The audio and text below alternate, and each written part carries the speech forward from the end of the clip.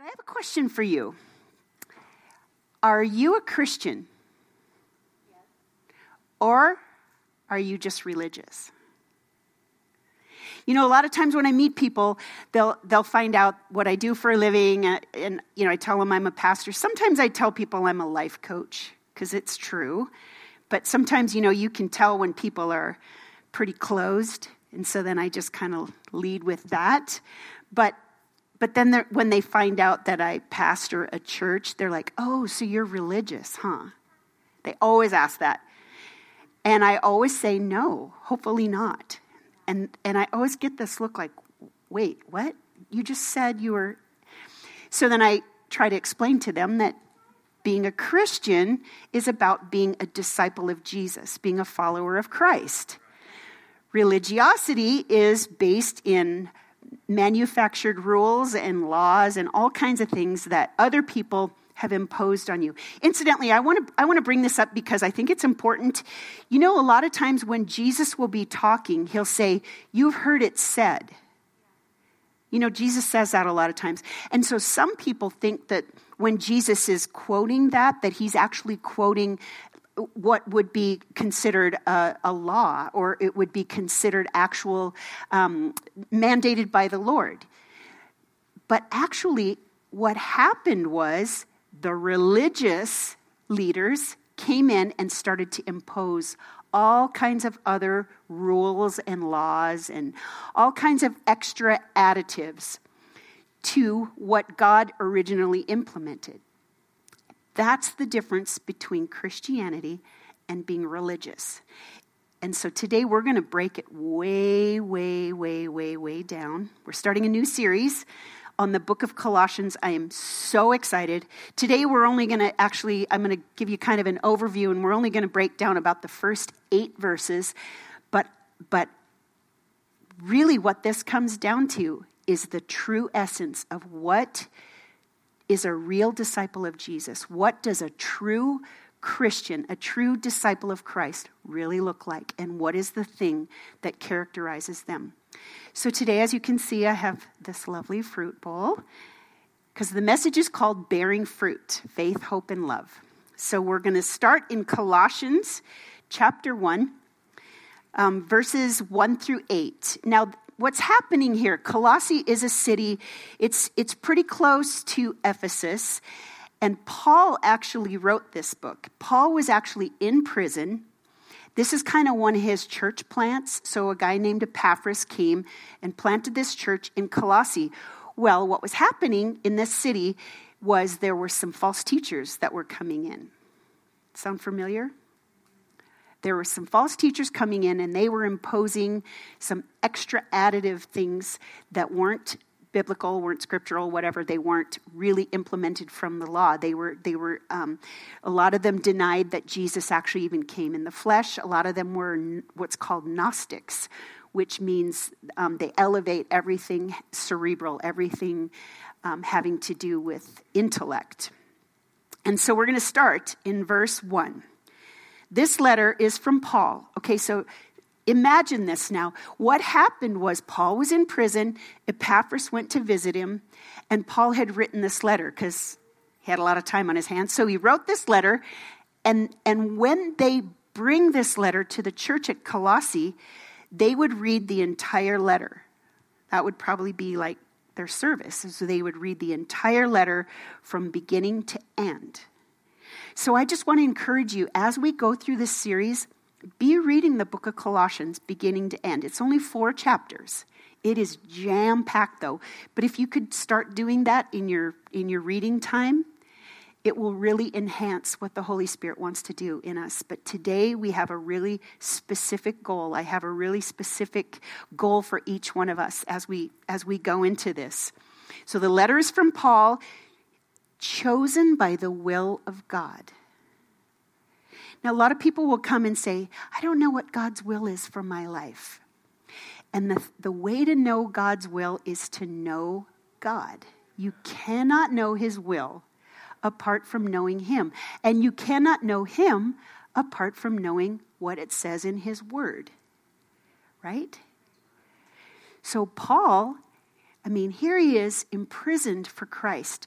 He was a religious leader before he had his experience where he got knocked off his horse, which is actually literally what happened. So when people say, oh, the Holy Spirit's a gentleman, I don't know. I don't know if Paul would agree with that.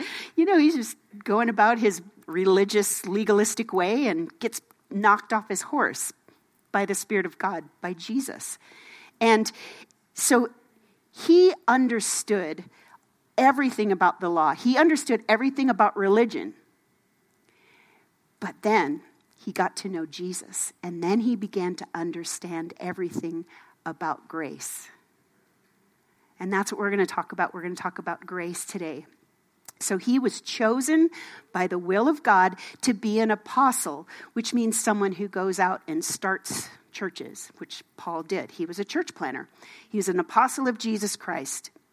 And from our brother Timothy. So now imagine, as we get into this, this is an actual letter that Paul wrote. Him and Timothy wrote it and sent it with Epaphras. Epaphras brings it back to the church at Colossae.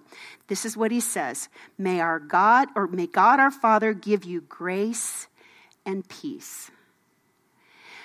This is a good way to start any kind of form of communication, is to speak a blessing, especially if you're going to bring a point of correction to somebody, or even, or tell them something that may not be that easy to hear.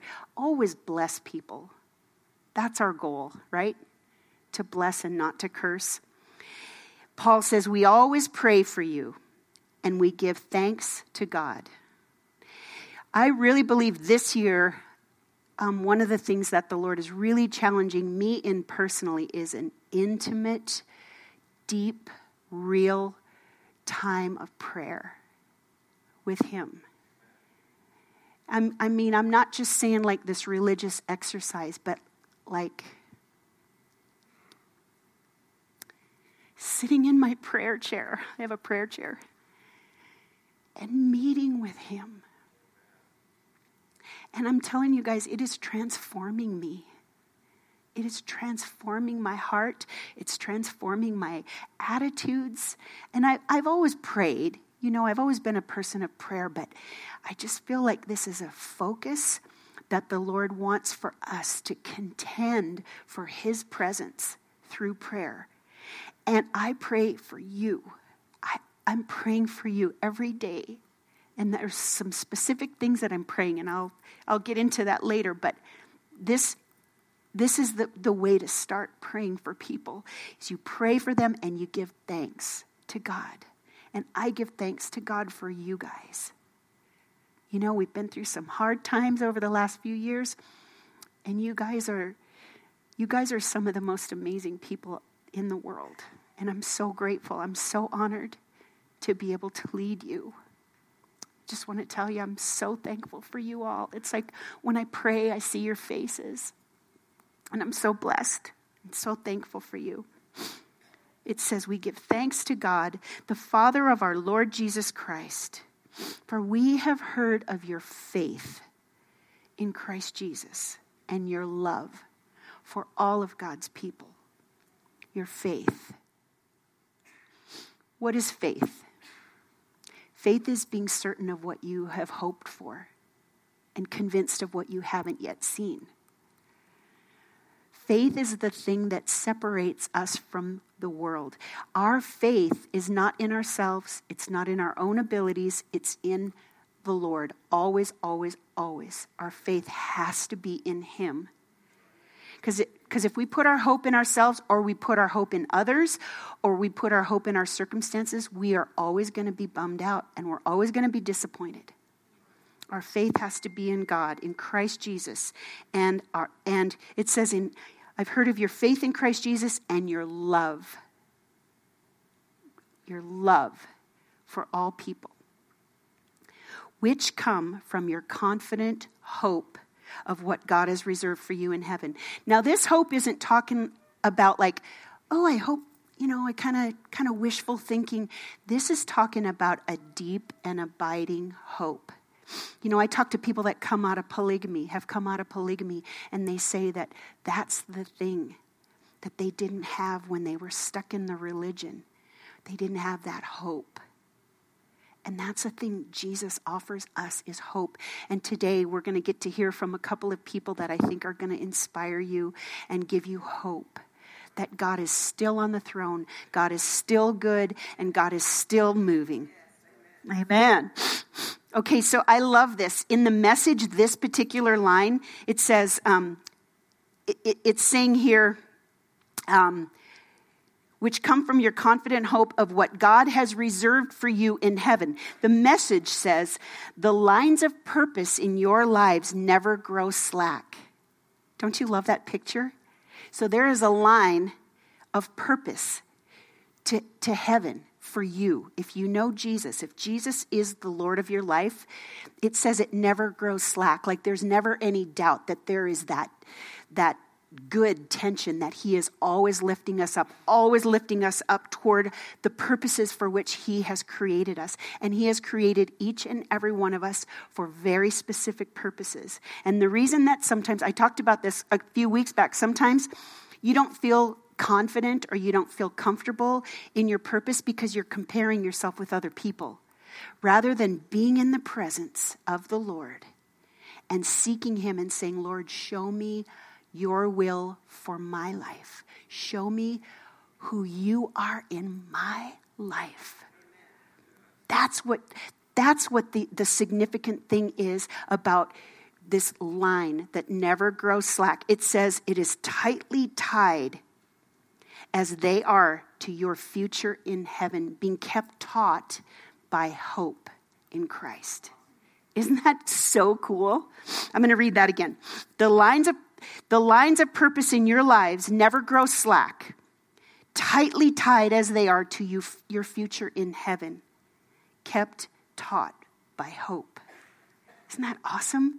That when we start to lose hope, that's when, for me, those times when I start to lose hope, I start to doubt, or I start to think, maybe I haven't heard right from God, or maybe this or that.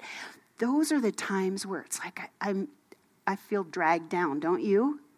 But those times when you hear something from the Holy Spirit and you know it's God, those times it's like, that gets you through. That gets you through the day.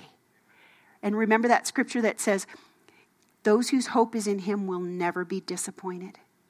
So as long as our hope is constantly in him, and that is what Paul is praying for the church at Colossae, that is what I am praying for you, is that you would never lose that hope that keeps you linked to heaven. Because there is a heaven, whether we're thinking about it or not.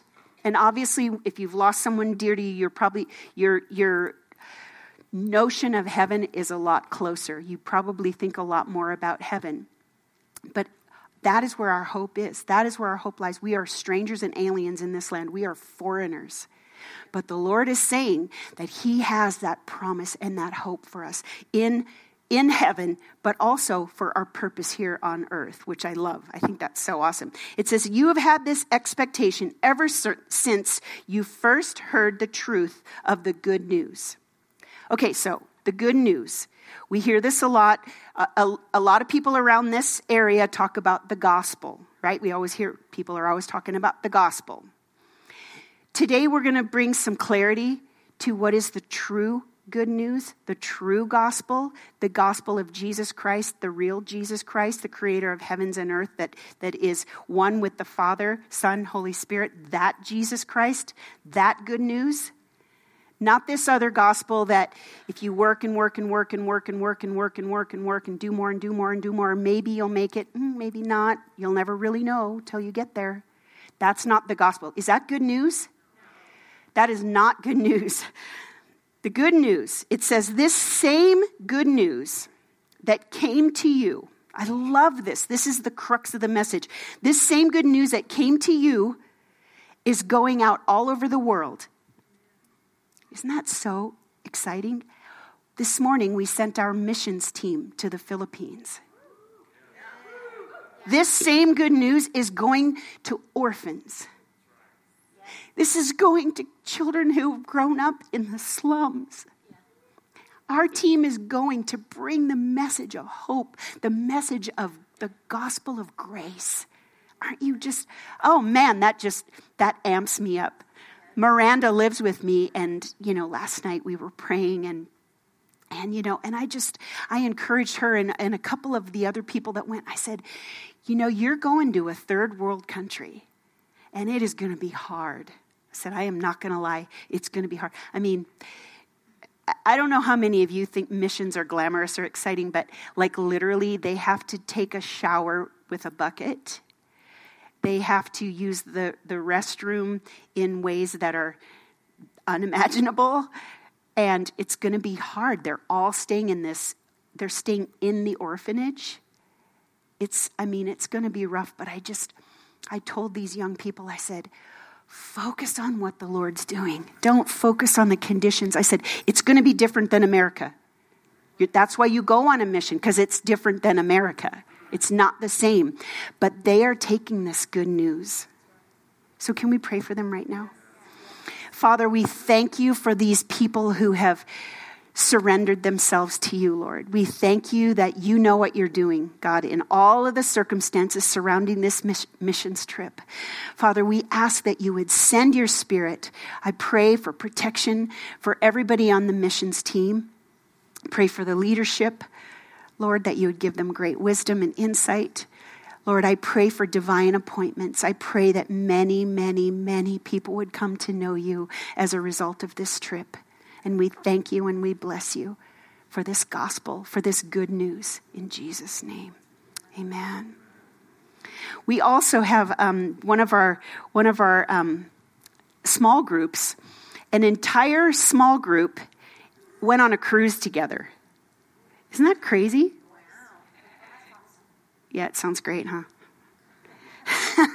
Too bad they didn't invite me. But anyway, it says this same good news that came to you, the good news, the gospel. That's what gospel means, good news. It doesn't mean anything else. Jesus plus nothing is the gospel. Jesus plus nothing else. Grace plus nothing else. The same good news is going out all over the world. It is bearing fruit by changing lives. Okay, you get this? It's bearing fruit by changing lives. That's what the gospel does. It changes lives. So I'm going to challenge you today. We're going to do a little bit of a fruit inspection later on. But it changes lives just as it changed your lives from the day you first heard and understood the truth about God's wonderful grace. I was talking with a couple the other night, and I said, I don't understand grace. I still don't grasp it fully.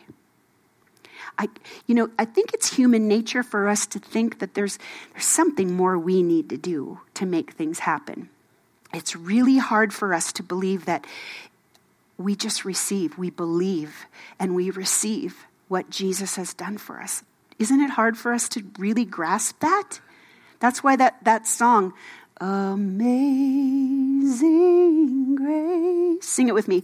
How sweet the sound, sing it out, that saved a wretch like me.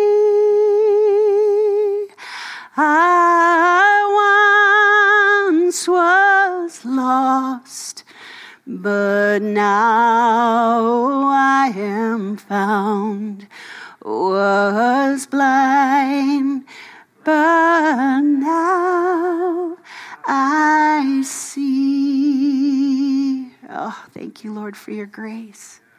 Thank you, Lord, for your grace. Lord, we don't understand your grace. Lord, we can't comprehend it, but we're so thankful. We're so thankful. You guys can come on up. As they're coming up, I was trying to describe grace to someone yesterday. I said, grace is like you're drowning in the ocean of your own sin. And you're looking around for some way to save yourself, some way to figure it out. Oh, maybe I can do this. Maybe. Grace is that Jesus throws you the life raft. That is grace. Not that you can figure it out, not that you can do more, you can swim further. You can do that for a while. I'm comparing our efforts to our good works, right? Our good works are not to get us saved. Our good works are not to earn our salvation. Our good works are a result of our gratitude for what God has done. Where it says here, it says you first heard and understood the truth about God's wonderful grace. This is the gospel. This is the gospel. Now, I want to introduce you. Oh, by the way, I want to say, so this art, this is actually the original Greek book of Colossians. This is the letter. Isn't that so cool? Angela Smith did that. Isn't that amazing? But I want to introduce you to my dear friends, Dave and Lucinda. Come on over. Don't be a stranger. I showered. Hi, lovely.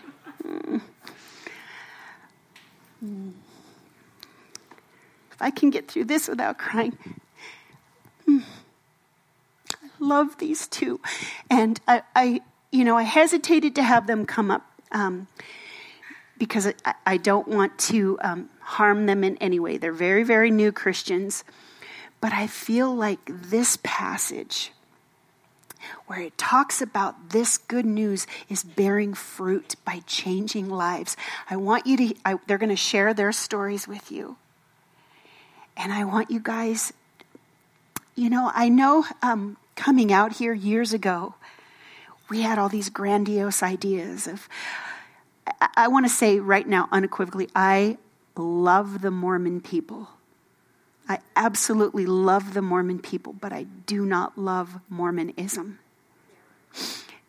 Dave and Lucinda are both, they go way, way, way, way, way back. She's a daughter of the pioneers, and she's a descendant of Joseph Smith's brother. And Dave's family goes way back to, do they come over with the hand carts? I mean, these guys are like dyed in the wool. And I'm so excited to share them with you. And I know a lot of you know them because they are just amazing and special and precious. But they are Christians now. They are not religious anymore. Hallelujah. So, who starts? Okay, Lucinda. Ladies first. Thank you, Jody. God was working in my life, but I was unaware of it. A good friend said to me, "Read the Gospel of John." I agreed. I read it. And then a few days later, we had a discussion about it. A week or so would pass, and he would say, "Read the Gospel of John." And I would agree, and I would read it again, and then we would discuss it again. And this cycle repeated intermittently as we went through probably about a year. I read the Gospel of John again and again and again. I was squeezing it in where I could. I was very busy. I was always in a rush. Doing what? I had so much work to do. What kind of work? Church work. At the Adventure Church? No. We didn't know what the Adventure Church. Never heard of the Adventure Church. But I had a lot of duties and a lot of work to do, and so I squeezed it in where I could. I was always feeling anxious. I was always behind. I tried to appear cheerful, but in truth, I was exhausted. Then one day in the fall of 2017, our youngest son called and asked me for help sorting out some details from church history for a lesson he was preparing for the upcoming Sunday. Spencer was 37 at the time. He's married, and he's also the father of 5 children. He asked if I was aware of some specific events that he had come across and had never heard of before. They were troubling and confusing to him. He sent links to the documents in question, and I said I would look into it for him, and I was quite sure I could quickly find the answers. Dave and I are both born and raised LDS, as Jody said. So were our parents, our grandparents, our great-grandparents, and my mother is a descendant of Joseph Smith Sr.'s brother, so way back. Wow. We raised our children following the same plan: full LDS doctrine and history, all the ordinances, fully active. Spencer served a 2-year mission in Taiwan, and he speaks and writes Mandarin, 100% Mormon. I looked over the titles to the church history essays that Spencer had referenced, and at that time there were 13 of them. I started with the 2 topics that everything else depends on: the first vision and the translation of the Book of Mormon. Right away, I saw why he was distressed. I read and compared what I was reading with what I had been taught. May I just add something here? Just to clarify, she went into the LDS.org website. This was not an anti-Mormon website. This was their website, correct? And I will say that I had never in my life ever read anything that was not church approved. Mm-hmm. Mormon church approved. Not Adventure Church. So I compared it with everything that I'd been taught and everything that I taught my own children and a lot of other children that I had taught through the years teaching primary. It was not the same. I was sick at heart.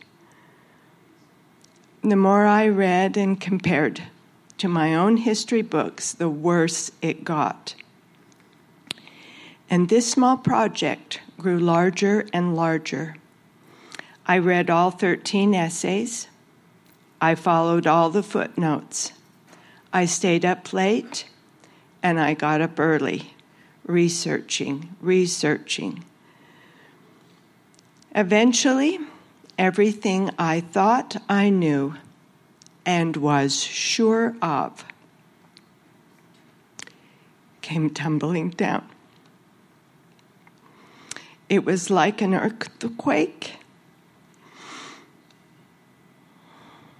And there I was in a pile of rubble and a cloud of dust,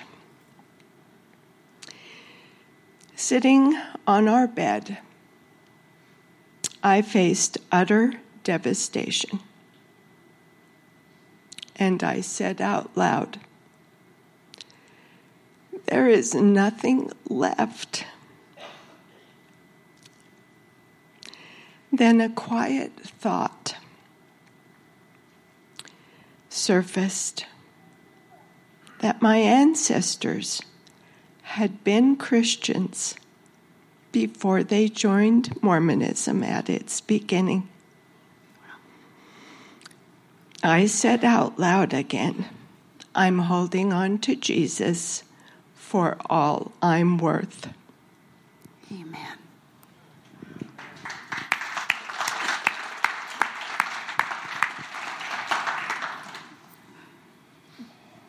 Yeah, she started it all. we were committed LDS members. Our family roots, like they said, go deep, very deep. Cindy was researching this with our son, and she came to me and says, I want you to read some church history with me. Thank you. It happens at home, too.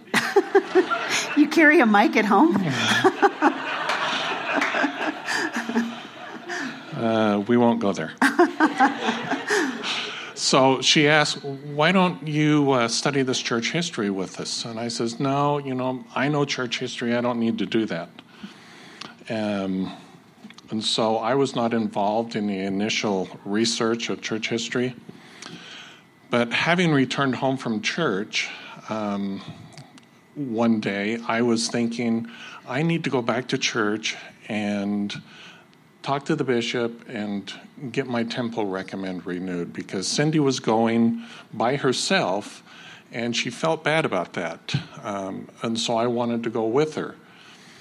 And so I formulated this surprise that when she got home from church, I was going to let her know. So when she got home, I told her my intent, and I can't remember exactly if she put her hand on my shoulder or touched my arm or grabbed my hand, but she said, you might want to wait on that. So her newfound information about church history through these essays has completely repainted the picture of the church. So at that time was the very first time I ever went online to research the church outside of church-approved reading. And I stumbled upon this video by Grant Palmer. He was a church historian, but it was my aha moments researching church history.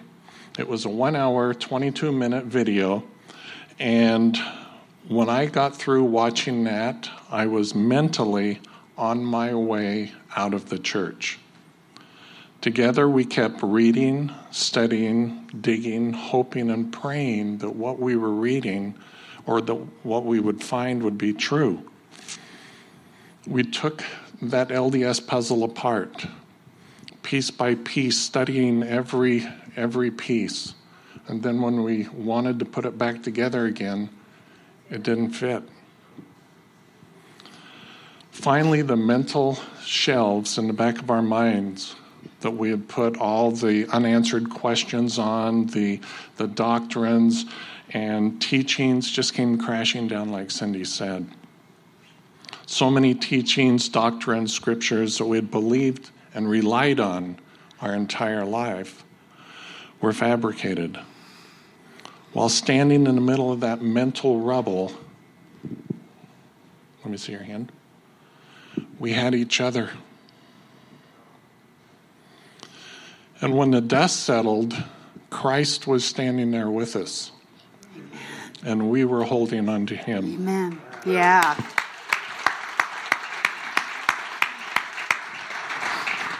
Six and a half months later, we resigned from the LDS church. She pushed my resign button, I pushed hers. They push each other's buttons. That's another story. Sorry. And so we had our names removed from the membership records. That was the first time in our lives we didn't know who we were. And that was a scary realization. People says, well, why don't you just fade away or become inactive? Well, the answer was simple for us. It was integrity. We could not, in good conscience, leave our names on a church that we didn't believe was true. To continue as members of record would place us in direct opposition with Jesus Christ.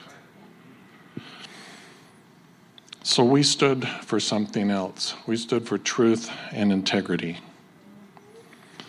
So now we're starting over.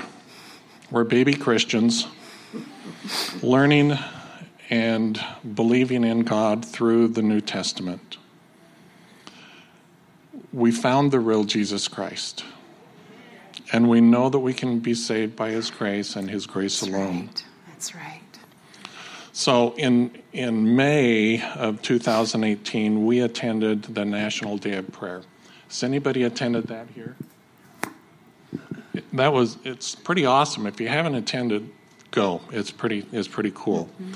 But some good friends of ours, Dave and Liesl Johnson and their son Mark, took us to the National Day of Prayer.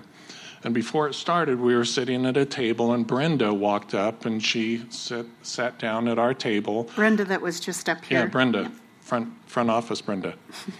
And we talked. Then when the event ended, we were introduced to Jody and Ira. And that was pretty awesome, because within the next 2 minutes, Jody hugged Cindy and I 3 times each during that period of time. And I was raised German, imagine. So was it a chance encounter, or was it God working his eternal plan? Jody will never know what that meant to us. That was just so nice.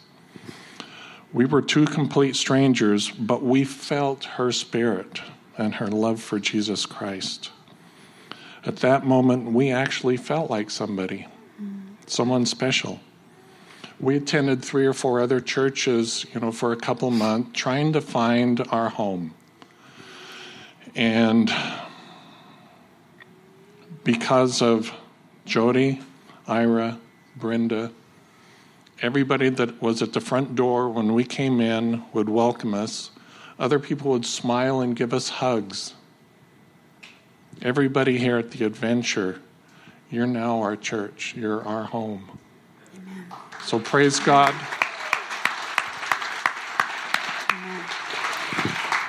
Amen. Thank you guys so much. Thank you. I love you guys.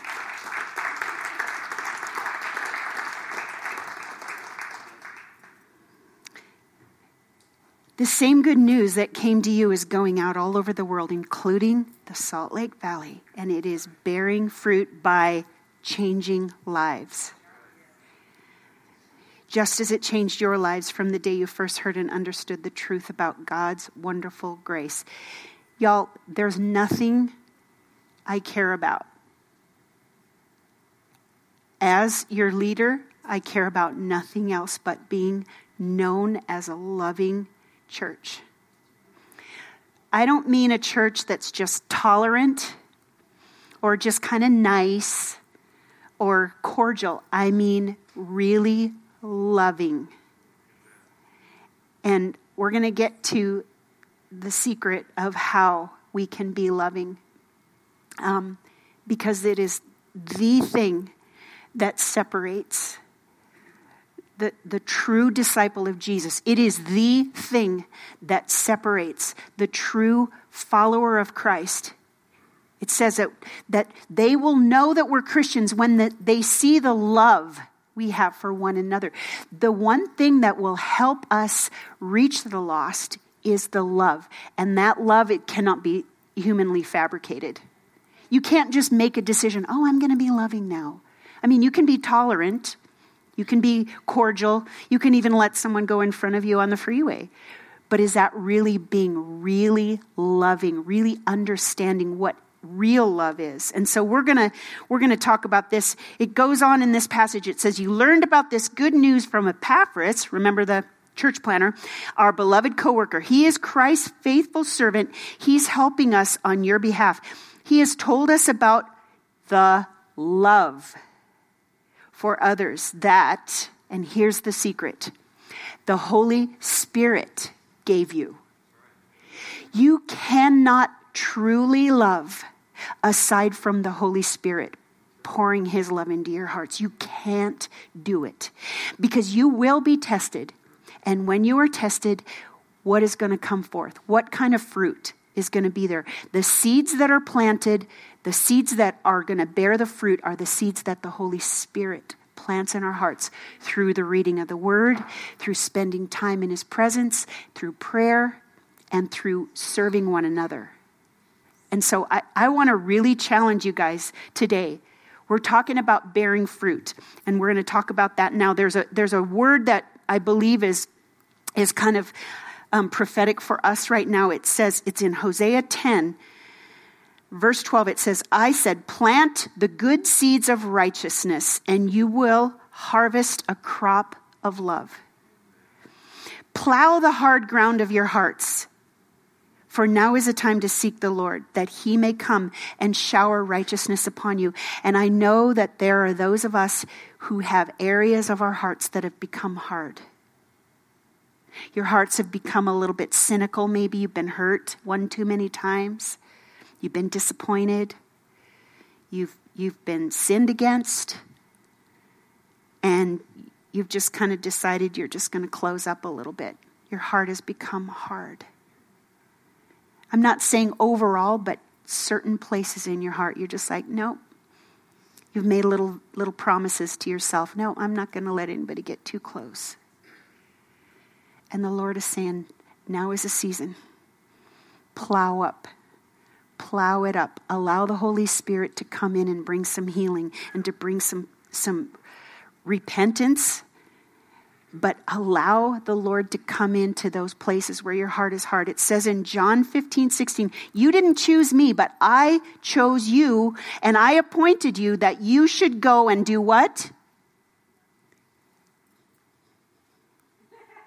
Next. There we go.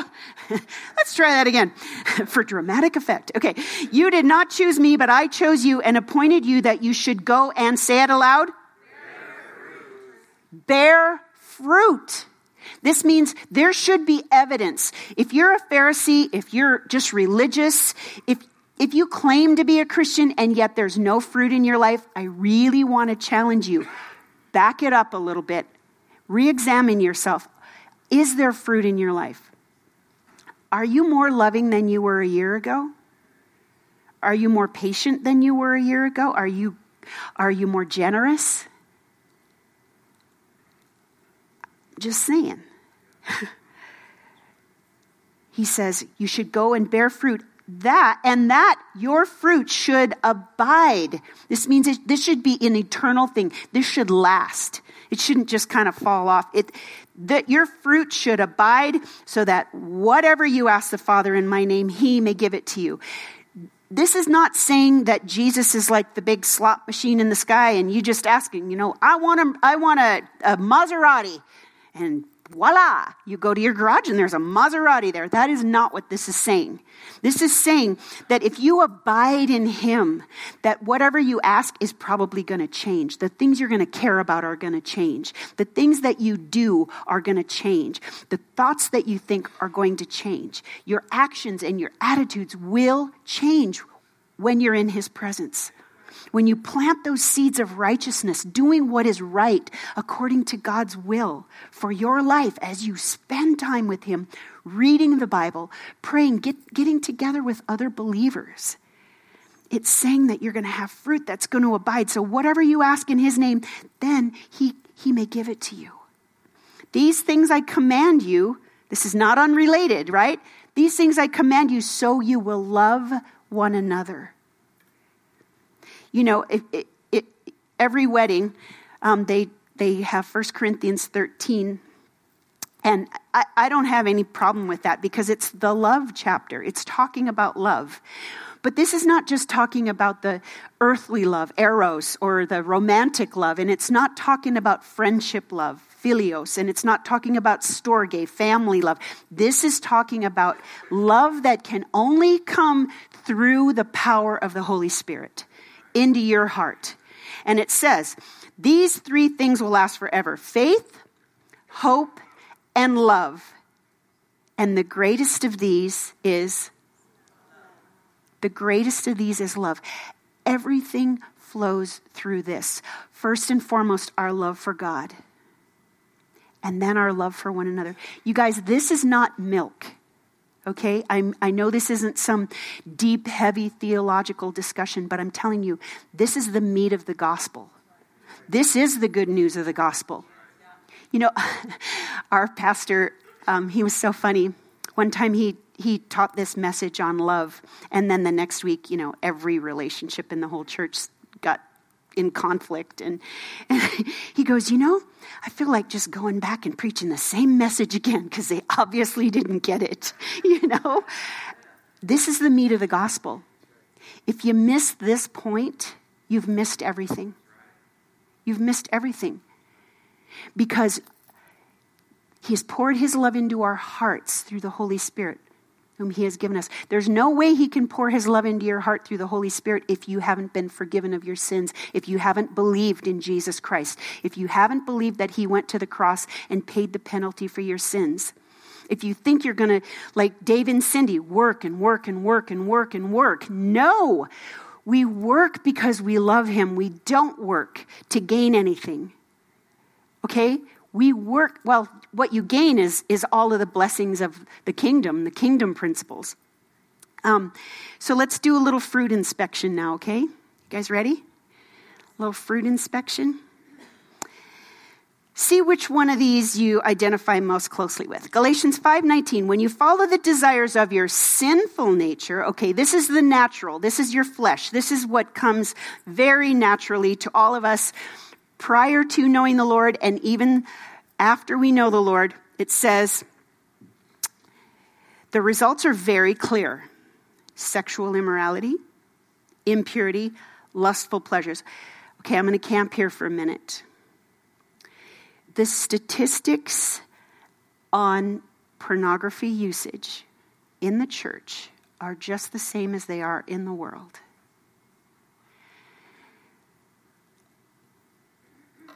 I'm not saying this to create shame, because I believe shame is of the devil. I don't believe the Lord motivates us through shame.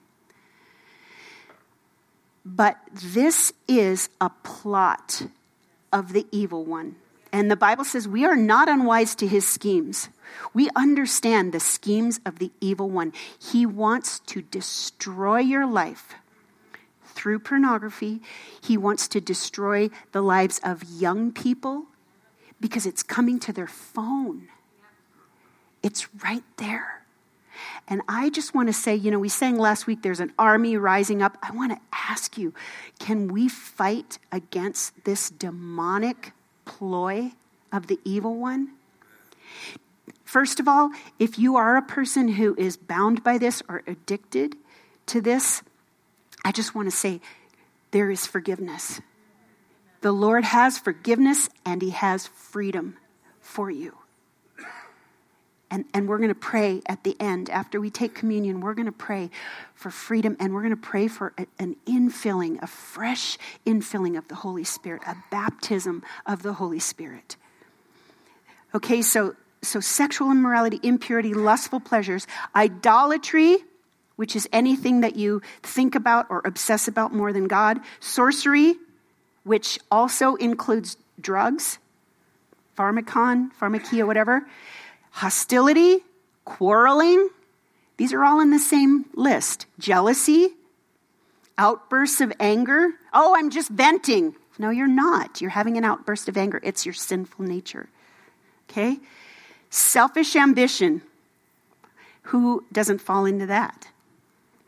Putting yourself before others. That's selfish ambition. Dissension. Okay, this is one. You guys, don't be so easily offended. Okay? Stop it. Should I go back to the part about grace? But I mean it. Stop it. Stop being so easily hurt and offended. And don't make the people around you have to walk on eggshells. Be a person of grace. Be a person. The Bible says it is to our glory to overlook an offense. I mean, I know it's so easy to keep a record of wrongs. But you know what? This is the litmus test. If you think that there's somebody that you're so annoyed with or you're so hurt by or so ticked off, you need to forgive them, because what happens if you run into them at the parking lot of Costco? I mean, if there are people and you avoid them or you think, oh no, that is an indication there's something going on in your heart. Let the Holy Spirit fill your heart. Remember this again, and I've said this a lot. We don't have any enemies in the body of Christ. There's nobody in the body of Christ that is your enemy. We wrestle not against what? But against principalities and rulers of the darkness and powers. And I want to see that army of righteous warriors, of people who are willing. That Jesus says that the kingdom of God is taken by people of force. People who are willing to lose their lives. I call them my 100%ers. 100%. If the standard is loving the Lord your God with some of your heart, some of your soul, some of your mind, some of your strength, then we're good, right? Fine. We're fine. Yeah, I love the Lord. I go to church every Sunday, or maybe I go twice a month, but I do go, right? That's not 100% loving the Lord your God. All your heart, all your soul, all your mind, all your strength. The life apart from that, the life that's a standard, the message of this church has never changed. This has always been the message. Eric used to come home every Sunday. I always say the same thing every week, receive God's grace and be passionate for God. And it's true. But be passionate for God. You've received his grace. Now be passionate for him and for the things that he's passionate about. See people the way he sees them. Don't see them through your hurt and your offense and your woundedness. Just stop it. I've been hurt so much over the last few years. I have been hurt and accused and rejected and abandoned by hundreds of people. And guess what? I don't have unforgiveness toward any of them. Don't have bitterness. It will choke the life out of you. Be 100%er. In the same way you've been... No, she's offended. Great. No, she's going to do the food. Thank you.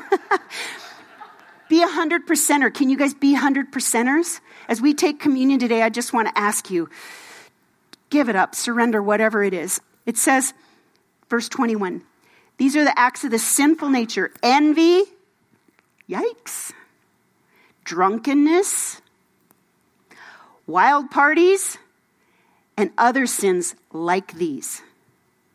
It doesn't even have murder in there. It's not even on the list. It's saying, let me tell you again, as I have before, anyone living that sort of life will not inherit the kingdom of God. You will not inherit the kingdom of God. This isn't saying you can't be saved. You can still be engaged in these things. I don't recommend it. But you will not inherit everything that God has for you. You will not get the full blessing that God has prepared for you. But the fruit of the Spirit but the Holy Spirit produces this kind of fruit in our lives. Okay, you ready? Love. Okay, let me ask you again. Are you more loving this year than you were last year? Or do you have more bitterness in your heart? Do you have more joy than a year ago? How about peace? Do you lay awake anxious? Or do you cast your cares on him? Patience. Oh, this one.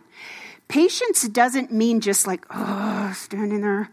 Patience means that your attitude and your mood does not change regardless of what you're waiting for.